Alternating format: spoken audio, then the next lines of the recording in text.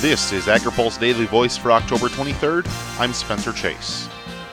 The 2017 recipient of the World Food Prize says he wants to help the youth in Africa work to end the continent's hunger once and for all. Among other things, Akinwumi Adesina has served as the agriculture minister in Nigeria. In addition to that, he is known for working to increase African food production through increasing credit for smallholder farmers and working to address corruption in the fertilizer industry. Adesina was honored last week in Iowa. In his speech accepting the award, he thanked a litany of people, starting with his parents. It is simply amazing that a son of a poor farmer who grew out of poverty will be on world stage to receive the World Food Prize.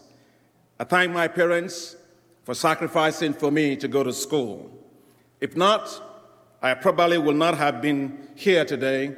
I probably will be a poor kid languishing away in the village. He says what needs to happen now is to make sure those kids in the village can use agriculture as a way to support themselves. There will not be any rest for me until Africa feeds itself, and for that, we need the youth.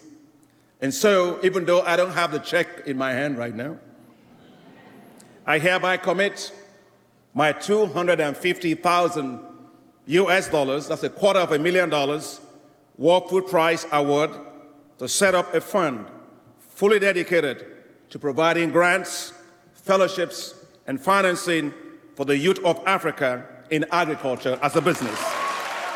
With those grants, Adesina says he believes African hunger can be a thing of the past. We will arise and feed Africa.